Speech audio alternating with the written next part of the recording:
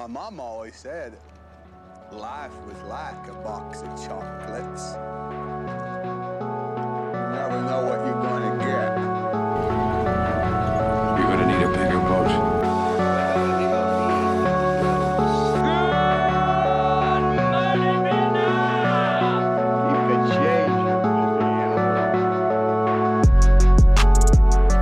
What's going on, everybody? Welcome to Film Code. My name is Phoenix Cloud, and joined, of course, by our Season 3 code-breaking champion, Brandon. How are you, sir? Man, I'm good, Phoenix. It is good to be back. It's good to be talking more. I guess, what are we wrapping it up this? Yeah, because we're at the end of October. We were officially wrapping up spooky season. And with that being said, it is going to be moving on to Christmas and holiday Hanukkah movies, which there are very, very little of. And Kwanzaa. Oh, that would be fun. What do they call it? Christmas Hana Kwanzaa? Christmas Hana Kwanzaa season, yeah. Yeah, I hope everybody's going to make their turduckens this year for Thanksgiving. Or your turkeys, yeah. How are you doing, Phoenix? Awesome, man. Awesome. Yeah, super. I'm kind of both like excited that it's the end of spooky season and also kind of sad because this has been a great one. Like, this has been a really great set of movies that we've gone through. A lot of them I'd never seen before, so it was also great to just knock this list off of really, really impressive horror films. So I'm super excited about that. That has been the funnest part of this. I said funnest. Yeah. Anyway. Yeah, like I did a thing where I went back and watched 31 different horror films this month that I've never seen before. And just there are some standout ones. Child's Play, Pearl, X, Texas Chainsaw Massacre, Shutter Island, man. Signs, those are great. Yeah. But there's so many. Like, I would love to I think I'm gonna post it on X, my list of it all. But like I've been ranking them all. So yeah, definitely I am excited to wrap up this spooky season month with 31 horror films I haven't seen. That's awesome, and I can't wait to see that because, I definitely want to see how that turned out. Just the few that you mentioned, I'm like, that's one heck of a competition for the number one spot. So I'm very, very excited. I think you'll be surprised where I have Hereditary. Ooh, yes, definitely. All right, but we are here to talk about Carrie, 1976, directed by Brian De Palma, starring Sissy Spacek and Piper Laurie. So this is the first time I'd ever seen this movie. The concept is Carrie is a girl who has telekinesis powers, and she's a girl who's been tortured and bullied by her classmates and also her hyper-religious mother, to the point where she just completely snaps. This movie is so ahead of its time, it's ridiculous. And it's done, I think, in my opinion, very, very well. But I have, like, we'll get into it in a second, but, like, there's one or two things I'm dying to say about this movie. But, Brandon, let's start with you. Had you seen this before, and what was your impression of it? This was actually a first-time watch for me. It's funny. Last week when you shot that message out, we're like, what if we're reviewing this week? And you were like, are we still going with Werewolves in London? I'm like, not really. I don't really feel like doing that. How about we do Carrie? And at that time, I was wrapping up watching Carrie. So I'm like, this is perfect. Nice. So I'm like, okay, because there was just so much in my brain. I'm like, this is like you were just saying, this is a really good movie. There's a lot of sequences where it's definitely ahead of its time, but I do have gripes with it, and it's not faulting back then. It's me thinking about how it holds up, stands the test of time today. You know, for its time, it was revolutionary. Oh my God, yes, like stupid revolutionary. It there's so much I want to get into that honestly, we're about to break the seal of spoilers very early, like right now, because there's so many cool things about this movie that I just absolutely have to talk about. Spoiler alert! Spoiler alert! Spoiler alert! Spoiler alert!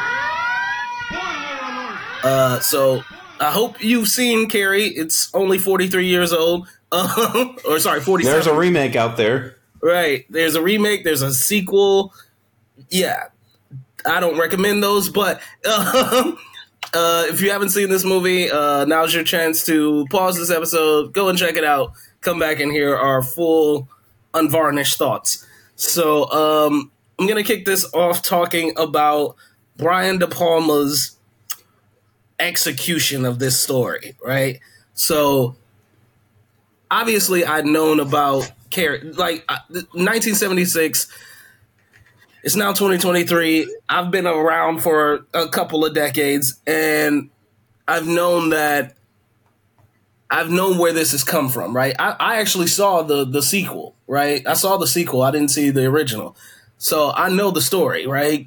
Girl with telekinesis powers gets bullied, snaps, kills everybody, right? That's the general basis, right? So when it starts, I was impressed and also frustrated at, one, how quickly I got on Carrie's side, and also how freaking long it took to kill everybody. like so that's where I was at. I was like, within the first 5 minutes, I was genuinely like, everybody in here needs to die. like within the first 5 minutes, just like, nope, I'm on Carrie's side instantly. Every single person that she is interacting with gots to go. Except for like the exception of like 3 people. I had no exceptions. I had no exceptions. And I know you're like, well, what about the teacher who stood up for her and the girl that tried to help her and even her guy friend, he was all right. No. Yeah, man. No, it's funny. Is like I kind of agree. I was texting a couple of my friends who have been recommending it to me for so long. I was like, as soon as I saw them getting ready to put the red blood bucket up, I'm like, you know what? I agree with Carrie. I understand. I'm like, because I mean, it's hard to not have known the school scene, like the prom scene exists. Right. Because I mean, it's just that's the most well-known scene in the film. Right.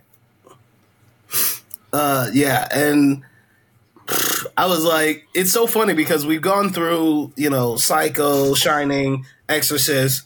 The Thing is probably the only exception.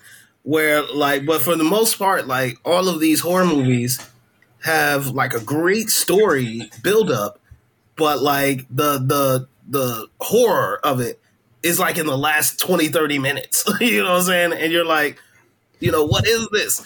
And so like obviously like, yeah, we've known about the ending of Carrie forever because it's just impossible to ignore. But that was, to me, I was like, getting the context of why she does what she does. I mean, obviously the pig blood is enough for me, but like why they got to that point, why they decided to do that, her relationship with the other students, yada, yada. I was like, I'm really trying to understand how it got to that point. And like I said, like it only took 5 minutes, and I'm like an hour into this movie just yelling at my screen going, kill these people, Carrie. I mean, kill them. Well, because I mean, the first 5 minutes, I'm already frustrated with everybody. But then it keeps going, and you realize how awful these people are.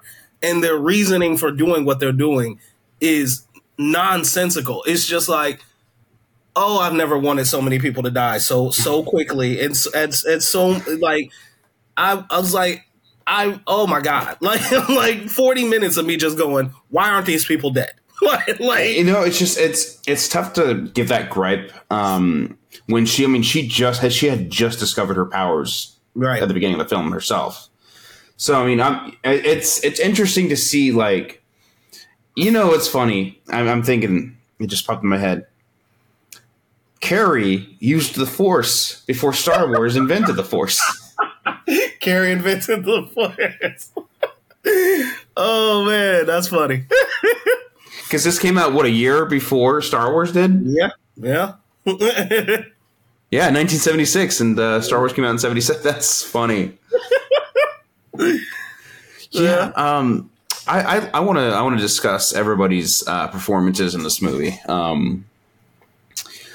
I guess just right off the bat, I would love to just mention Sissy. I'm sorry if I'm pronouncing this wrong. Sissy Spacek and Amy Irving. I think it's Amy Irving. I think she played the mother. It's either her or Piper Laurie. Piper Laurie played the mother. Yeah. Piper Laurie. Okay, yeah. Just their performances were top tier. Yeah. Just both played just such crazy roles, and it's just, I mean, of course for Sissy, just for her, you just see her mental state just continue to break. Yeah. And just when the blood gets dumped on her and you just see her big eyes just staring at everybody, you know it's over. Oh man. Like what going back to the beginning, when she discovers she's got her period. And she freaks out, like completely freaks out, right? And I was like, okay, like, you know, like, I'm gonna get a little personal here, but like in high school, that happened to a girl that, you know, in class, she discovered that she had her period, right? And it's the worst, most embarrassing thing you could imagine, right? She didn't know. You know, she's got on bright green pants. It you know what I'm saying? Her day's ruined, right? Right? But everybody in that classroom, male and female, you know what I'm saying? We made her feel comfortable. We got her some pads. We got her something to cover up her pants. You know what I'm saying? We treated her like, you know, you're good. Like you're with friends. You're in a safe place, right? So in this movie, they make it seem like it's like the most worst thing ever. Right. And I mean, like, I don't want to be mean, but like she didn't know. Like she didn't know what it was. Like you could tell like her mother hadn't told her. She wasn't familiar with the concept. So she freaks. And they made it worse. Right? Oh, way worse. Way worse. They absolutely made it worse. And it's like, okay, they clearly don't like this girl. They think she's different. They think she's weird. That's fine. But that is a universal. Like the her getting her period is a universal thing. For them to behave that way, like that was just that was awful. So like I said, that's when I'm like, oh, okay, all of you can die. But then we get her in the principal's office, and this month here, he was told her name 3 different times by the gym teacher, by Carrie herself. Like everybody is Cassie. saying, my name is Carrie, and he keeps calling her Cassie. I was like, now we're like 8 minutes in. I'm like, kill him! Like I'm just like, everyone die. Then we finally meet her mom, and her mom's a nutcase. Like, and it's like, I love the scene where she goes to old girl's house and she's like trying to preach her the word of Jesus. Mm-hmm. I like mad props to Piper Laurie. Like mad props. She is so good in this movie. She is so good. She plays the frenetic, hyper religious mother role so impeccably well. Mm-hmm. So impeccably well. And it's funny because she wasn't originally told it was a horror movie. So like she was literally told that she was playing a comedy. So that's how she played it. Like yeah. So she played it kind of comedically, not thinking like, you know, it was a horror movie. They didn't tell her until midway through, like, no, we're actually doing a horror movie. They made her performance so over the top too. Exactly. But it was the perfect tone for it. So like It was a perfect tone for it. And she's so good throughout the entire movie. Real quick, Sissy Spacek and Piper Laurie both received Oscar nominations for this movie. Good, as they should. Oh, absolutely. Absolutely. Neither one, but man, Piper Laurie should have won. Like, Piper Laurie should have won. I know it was a hard category. I can't remember who beat her, but oh man, she should have won that one. That was an impressive performance. But yeah, so there's a couple of points that I want to talk about in this movie, particularly the hyper religiosity of it is a big aspect of this movie, right? Because you mentioned Carrie has the Force. The Force of whom exactly, and how it's used. I thought we would get an explanation as to how she had those powers, and we don't. Like, it's just immediately thrown in. Carrie can move things with her mind. Yep. I thought it was an interesting decision. What did you think of that? Yeah, no, I mean, I was completely fine with that because, I guess you can consider this low budget horror. Just this isn't a film where everything needs to be explained. Just if you're sitting down for a story and you just see her starting to learn to I guess, acquire powers that can be good used for good or bad, that's great. Like, there's not much rhyme or reason for it, why it needs to happen. It's just our main focus of the film, which is fine. Yeah, no, I thought it was really cool that, like, yeah, we don't know where her powers come from, but it's also like, it seems like people, especially in the beginning, know she has them, like, or at least think she has them, because she sends the ashtray off the desk. Mm-hmm. The boy that teases her, she makes him fall off his bike. So, like, you think that there's at least some passing knowledge that she could do this, and it doesn't matter because it's not like, hey, they know she can do this and they saw her do it and that's why they bully her. Like, no, like, it's merely she's weird, she's different. Her mom's a religious nut, bothering all the parents, so they take it out on Carrie. Yeah, and her powers are never really explained. They're not. We don't go into it very much. It's just there, and I like that because there's something that is something that in sequels and the remakes that they tried to go back and explain, and it was like, we'll need it's one of those things. Yeah, like you said, it's just not needed. Yeah, we'll need this. I mean, it's cool, but it's not necessary. Like yeah, it's one of those things that just kind of turn how long was this movie? What, an hour and a half? Yeah, an hour and a half. They did that to fill modern day runtimes of, hey, we need to reach 2 hours. Yeah, I don't know why. Yeah, I was actually kind of amazed that this is only a 98-minute movie because I was like, wow, like we're going right through it. There's no fat. Zero fat on this movie. That's what I love about these films is like this, the original Halloween. There's no extra scenes where I'm like, hey, yeah, we can cut this fat off. Every scene is crucial to the plot for me personally. Mm-hmm. Because you had to have all the scenes with the bullies showing the setup and all that. You had to have the scenes, of course, showing the kooky mom who is just off her rocker, super religious. Just every scene worked in this film. Yeah, and yeah, so the religion of the mom, like we see, like, okay, so after Carrie, has her period, they call home, which I don't know why they did that, but like they call home and let her mom know, like, we sent Carrie home. She, experienced her first period, and it was kind of a traumatic experience for her. And her mom, makes her read the Bible, and like basically her concept of her daughter getting her period is that it wouldn't have happened without, some form of sinning, right? Some form of sinning, which she believes is intercourse. Like, you know, which obviously Carrie denies, like, that's not the case. Like, it's, she's like, Mom, this happens to everyone. This happened to you. Like, why didn't you tell me that? Like, you know what I'm saying? Like, because you may, like, now I look crazy because people, like, everybody looks at it normally. And I was the one, like, I thought I was dying. You know what I'm saying? Like I genuinely thought I was dying.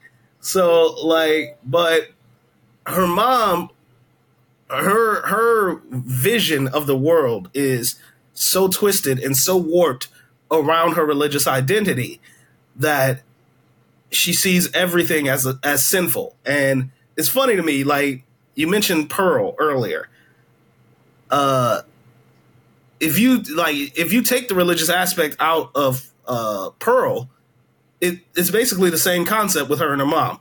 Her mom just, you know, didn't want her to go out into the world. You know what I'm saying? Like, not because she thought it was sinful, but because she needed her help. So, like, but, you know, it's that same contentious relationship of you need to stay here and live in this life. And you can't want anything of the outside world. And her mom's vision of her life and her daughter's life is rooted in sin, especially because, as we find out later, how her daughter was conceived was through pretty much an act of violence. And so, yeah, so she holds all the concepts of love, of intimacy, of, you know, the human body as a form of sin. And again, because she plays it so over the top and so well, it works tremendously because you get to see like, if you're not religious, it's very comedic for you. But if you aren't that deeply religious, you get to see how someone can take it to that extreme. Yeah, so the religious aspect is one big aspect. The other one that I think we really have to talk about is bullying. Like, 100%. Dude, as somebody who got bullied my entire life growing up, like, I'm not saying this is an anti-bullying campaign because killing is not the way to go by any means. This is right off the bat, this is us in no way supporting school shootings at all. No. I feel like we need to put that out there. Just as for a fantasized world that this movie, like this, I mean, because every film is fantasized at some point or in some way. The way she handled it, I enjoyed because it's entertainment. But yeah, as somebody who grew up getting bullied my whole life, I'm a huge sponsor for anti-bullying campaigns because it's huge, man. It's funny to me. Excuse me. It's funny to me because this was in the 70s, and when it was over, that was all I could think of is like they had to, like, it feels very preachy, right? Because it's like the message of the movie is, hey guys, don't bully. You know what I'm saying? Don't bully. Like, you don't know who's got telekinesis powers, but like, don't bully. You shouldn't do that. Bullying is wrong. And then I found out that the anti-bullying campaign that we had in this country still didn't start for another 23 years. Like, I'm like, what? That is insane. Like, if I had seen this movie, like, that would have been the start of it. Because I know the 70s. Like, I wasn't here for it, but I've heard the stories. Bullying was horrible in the 70s. Like, I would say it was at its worst in the 70s. It calmed down throughout the 80s. It picked back up in the 90s. And by the time we got to the 90s, that's when people were like, okay, we're sick of this. And do you know why the anti-bullying legislation was put in place? Exactly what caused it? It was the 1999 shooting in Columbine. Wow. That is what eventually led to the anti-bullying legislation. And it was so desperately needed. But like, I can't believe it took that long because this movie is so clearly about that issue and about how do we like stop this, right? Like, how do we stop this from happening? And it clearly had to be something that was on people's minds and prevalent, because Stephen King wrote the book on it first, and then we had the movie made.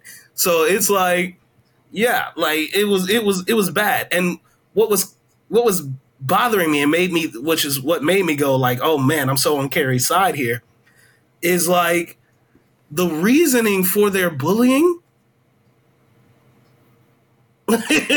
Because they're pieces of shit. That's right. Open and close textbook. They're being assholes because they're assholes.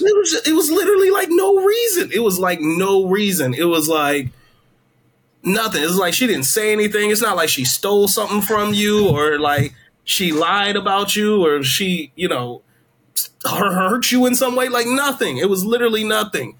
And they just didn't like her. They thought she was different, thought she was weird, and went to that extreme. Now, it's funny to me because I'm like, I think I know I haven't seen a lot of movies in the time in which, they've been out. Like, I've obviously had 47 years to watch this, and, just got around to it now. But I think I watch everything when I'm supposed to, right? And Carrie hit a nerve for me because not only was I bullied, I also did some bullying, like when I was growing up. And I distinctly remember one time we did something pretty awful, and we got caught. We got brought into the principal's office, and all they asked us was, why did you do this? And it was like literally right then I was like, we don't have a good excuse, do we? like we genuinely don't have a good excuse. It was like we like ran through like 4 or 5 excuses, and they shot them all down, and we were all like, yeah, I guess we don't have a good excuse. And I'm like, that's what this is. It's like these kids don't have they have no good reason for doing what they're doing. At the time, all they can see is red, though. They're just like, oh, this will be a great joke. This will be funny, or this will be awful, or we'll get this person. And it's just like, what, why? And like, there's nothing. There's literally nothing here. And therefore, it made the final, the prom scene that much more satisfying. That much more satisfying is like, as someone who's been in that situation, I know like if the person I did that to had telekinetic powers, I'd have been a goner. I know when I was getting bullied, if I had telekinetic powers, that person would have been a goner. But I'm more upset that it took 23 years to get an anti-bullying legislation made, because that's ridiculous. Who knows what occurred in those 23 years? And I think we were all like, oh man, it'd be great to have telekinesis, and then all of a sudden access to guns got a lot easier and made things a lot worse. So like Brandon said, definitely not advocating for school violence. And I would hope people find other ways and solutions of dealing with those issues. Luckily, there is legislation in place to where you don't have to deal with bullying anymore. And there's people you can talk to about it. So it's definitely gotten better, right? Certainly far from where we were in the 70s. It's just, I noticed that about this film is that's another theme throughout it that is a really strong one, because it must have been very prevalent in the time. I unrelated, but there was a stand-up comedian on this cruise that I went on a few years ago that, like, while he was making people laugh, he had a good point about cyberbullying. He's like, how do you get bullied in space? you get a text on your phone, oh my god, somebody's gonna get me at some point in the future. What am I gonna do? Delete it. Because you show up to school the next day, bully walks up, hey yo, you get my text? Still your number? Well, let me get your new number. That's all you gotta do. Delete it. It took me forever myself to figure that out. But literally, all you need to do nowadays is just delete it.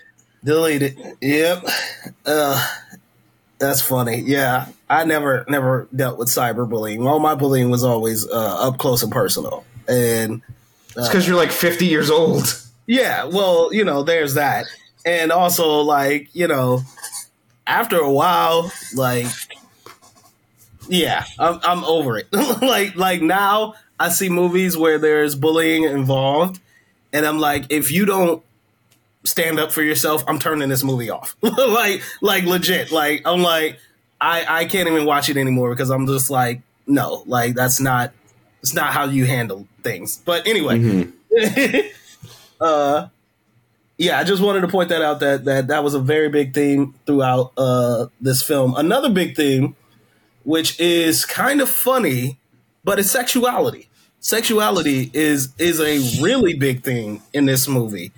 Not just because of like, what happens. Like there's a bunch of things in here, like how her mother interprets her getting her period. We also see John Travolta and what's the old girl's name? The one who the queen bullier. What was her name? Nancy Allen. Nancy, yes. Nancy Allen. Not the that's the actress's name. That's the actress who plays Christine Hargensen. Yeah, we see her and Billy Nolan, like they are weird sexual energy. Like that was like, yeah, that was just awful.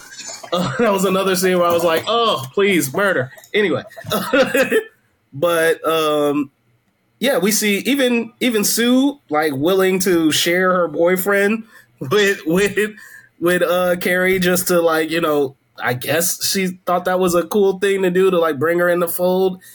And it's very obvious that, like, again, this is the 70s. So that hypersexual energy, like, was in the air. Everybody was looking to it was that period of time where rock and roll had come into the spaces, and kids were more rebellious and free thinking, and they wanted to have sex. It's cool, like, so that era combined with Carrie's religious upbringing and just how those two worlds clashed and didn't meet each other. That's also there. I think her mom explaining how Carrie was conceived is also a very interesting aspect. You can tell it's something she resented, but it's also something that she admits to enjoying and she feels guilty for.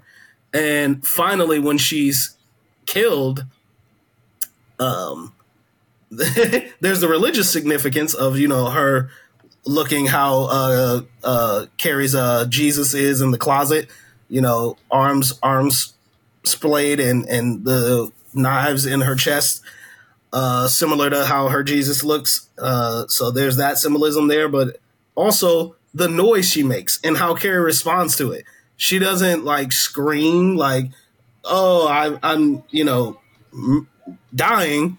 She kind of moans. like I don't know if you noticed that, but like she moans, and it cuts back to Carrie several times, and Carrie's like kind of blocking her ears, but also like looking like, oh, I don't want to hear this. like kind of like uncomfortable. It's like, oh, like this is her oh moment, right? To put it, to PG it up, like this is her oh moment of she's. I hate to say it like this. She's coming, but she's coming to Jesus, like, and that's her ultimate oh moment. Is like, I satisfied both a sexual urge and a religious urge at the same time, and so it's almost like a peaceful transition for her in that regard, and which makes Carrie uncomfortable, which is hilarious. So I just thought that was very well done of how they showed that in the editing. Yeah, I guess I kind of want to end the review here in a second, but I can't go without talking about that one freaky shot of the meme eyes on Jesus. Yeah. Oh my god, why did she put that there? Like the glowing eyes? Yeah, that scared was the piss out of me. interesting choice. Very interesting choice. And it's like the final shot of the movie too. Yeah, it's like it was very. I don't know why they did that. Like I'm sure there's an explanation for it somewhere, but I mean, to me, it's just very good horror imagery, right? Like, where it's just like, what's something innocuous that could still scare the hell out of somebody, and like. Yeah, I think that's perfect. And I think that is a nice little allegory for not just their love of Christ, but also how they use and abuse Christ in a sense to where his eyes glowing are like the manifestation of seeing all sin and seeing nothing but sin. Yeah. Right? I think that's a good allegory for that. So maybe that's why they did it, which would totally work. Last time I was on with Ben, he mentioned like, oh, sometimes when I'm watching the older films, I got to be like, oh, there's that cliche, and he's like, wait, maybe this movie invented that cliche, like, and that's where it's coming from. And I was like. Literally at the end, when Sue goes to put flowers on Carrie's grave, I was like, "Oh, here it comes! Here comes the hand reaching up from the ground." And I was like, "Oh wait, they might have invented this. Like I was like, that might be the where this comes from." And sure as hell that's what they did. But I love that it wasn't like, "Oh, the hand comes up and then fade to black, and that's the end of the movie." It's like no, it's like. The hand comes up, we realize it's a dream, and we realize this girl is tormented by it. I was like, that's better. Like that's much better.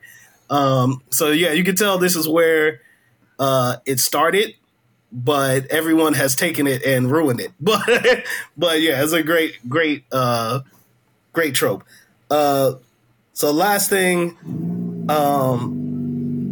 we kind of talked about it. We kind of glossed over it a little bit, but the final prom scene is, to me, it's satisfying, but for everything that I was waiting for that entire hour, I was like, man, I just wanted a little bit more.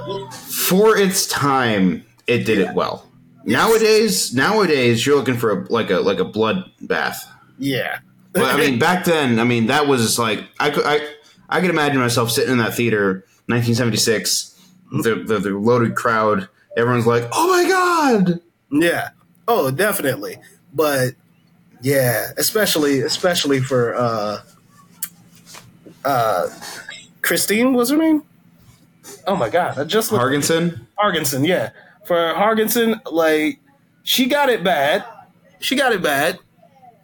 I wanted her to, like, when the car blew up and it was on fire, I still wanted her to, like, crawl out on fire, Carrie see her, and just go a little bit further. Because, like, there's no one who deserved a more gruesome catharsis type death than that character. It's funny, too, because I remember a while ago, I posted on our Twitter. It's like, oh, name a character in a movie whom you still haven't forgiven for what they did. And I wish I had seen this before I posted that, because I'm like, this chick right here, like, yeah, this one right here, she could be long gone. Like she's a horrible person. Yes. Nothing against Nancy Allen. I'm sure she's great. I'm sure she's fantastic. But Christine Hargensen is trash, like pure trash. But okay, let's wrap it up. What are you giving final ratings for Carrie? I need to pull up my letterbox because I have it. I think I gave it a 3.5. I think it was great for its time, but modern day, I feel like it could have been a little bit more, even though it didn't waste its runtime. But I think after discussing with you, I have to bring it up to a 4. So that is me bringing it up to a 4 right now. But yeah, I gave it a 3.5 on Letterboxd when I first watched, but definitely a 4 now. Okay. Yeah, like when this movie was done, I literally applauded.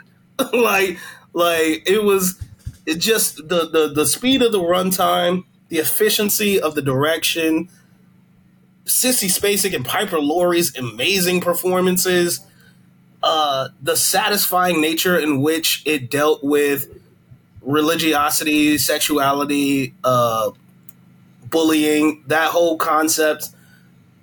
It's a little preachy, but I feel like its purpose is to be preachy because of the time period that it was in.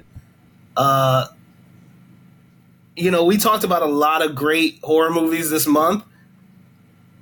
To me, like, you got your standouts. I think, obviously The Exorcist, Psycho, those are big ones on my list. But I really think I loved Carrie the most. I really do. So, like, for me, I think I'm gonna ride a 4.5 on this one. Nice. I loved it. I really, really enjoyed it. Not quite as good as Psycho, not quite as good, but like, I think it's up there. I think it's definitely one of the top tier horror films of I would say the top tier seminal horror films, like of the ones that have started something and created something out of it. Like everything that we saw, which is kind of crazy. I don't know if you know this, but every movie that we saw this month, all the original ones were done by top tier auteurist directors. Mm-hmm. And all of them either have a sequel or a spinoff that was done by somebody else, and they're just all bad. like with the exception of like Exorcist 3, they're all bad. Like, and it's just like, that's amazing that so many people are like, hey, there's a great idea, this great concept with these starting movies. Let's build on it and branch off of it, and we can't get it right. Like, nobody's been able to get, like, with the exception of, like, I guess Halloween for a tiny bit of time. For a little bit, yeah. And when they kept making more, it really, really fell off. Rob Zombie's Halloweens weren't good. David Gordon Green should never direct another movie again. We saw that be with Exorcist Believer. Just, it's shocking to me. Like Friday the 13th does it well. Mm-hmm. Nightmare on Elm Street does it well. Child's Play, I could say, does it well. Yeah.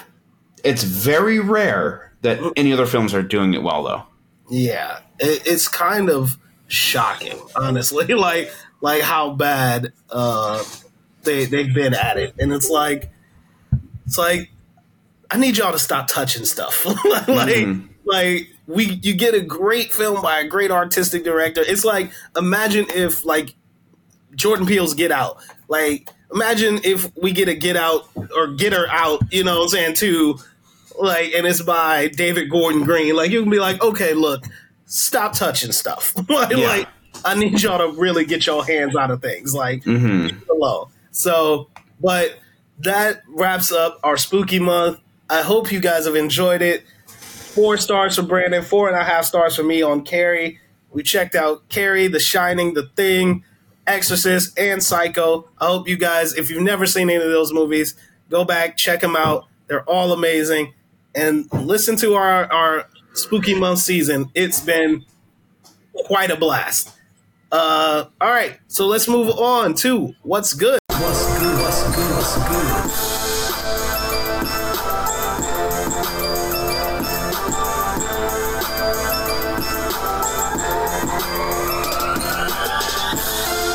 Brandon, what has been good for you, sir? Man, I finally got around to watching David Fincher's Sessevivin.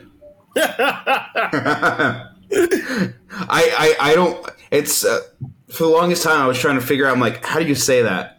No, I finally got around to watching Seven. That was great. Morgan Freeman and Brad Pitt, man, are just two of the best actors we have. We have so many great actors as well, but just when it comes to when you think about just early like 90s, 2000s actors, those are the two that come to mind. This film was so good from beginning to end. Kevin Spacey played the perfect villain. Just the psychological thriller of Brad Pitt's deterioration of his mind, of just him dealing with this case, is just so good. Oh, absolutely.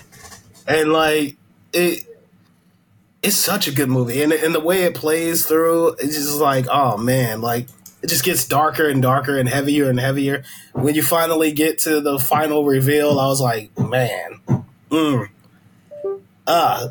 you're right, Brad Pitt and Morgan Freeman, they kill it. That's one of, I don't know if they've had any more movies together, but they should. Like, that's crazy. It's a crazy pairing, and yeah, they did an amazing job with that. Okay, yeah. So for me, my what's good this week is actually a movie that I keep returning to every year, just because it's that good, and that is V for Vendetta. Yeah, this movie, I have to watch it every year because it's such a profound movie that is really kind of day by day becoming more prevalent to our time. But it's also a fantastic movie that, like, I get it. Like, it's mainly fantasy. It's mainly, science fiction or action fantasy, but it's actually one of those movies that I'm like, I kind of wish they taught this in schools, because it's vital, I think, to what we're seeing in the world, and I think it has a message about fighting against tyranny and what that would look like. And I just think it's a strong movie overall. Natalie Portman is fantastic in it. Hugo Weaving is fantastic in it. It's a movie I constantly come back to, and that I just will never stop enjoying. So for me, my what's good this week is V for Vendetta. So that's V for Vendetta for me. That is 7 for Brandon. Check both of those movies out. Those both sound amazing.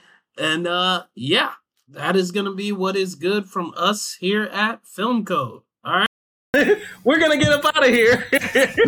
Brandon, let everybody know where they can find you, sir. Yeah, you guys can find me at FANTASMIC ears over on X and Letterboxd. Go check out what I'm watching. Wrapping up my 31 movies of horror this month. Not sure what I'm going to start watching next, but yeah, stay tuned. And my name is Phoenix Cloud, and guys, you can find me on Twitter, which is what it is really called, at IamHOReviews1, that's the number 1, and on Letterboxd under PA Clouded. And as always, guys, please follow the show on Twitter and Instagram at FilmCodePod. We will see you guys next week. Thank you for listening to Spooky Month. Stay tuned for Chris Mahana Kwanzaa season. If we do it, we are out of here. Peace.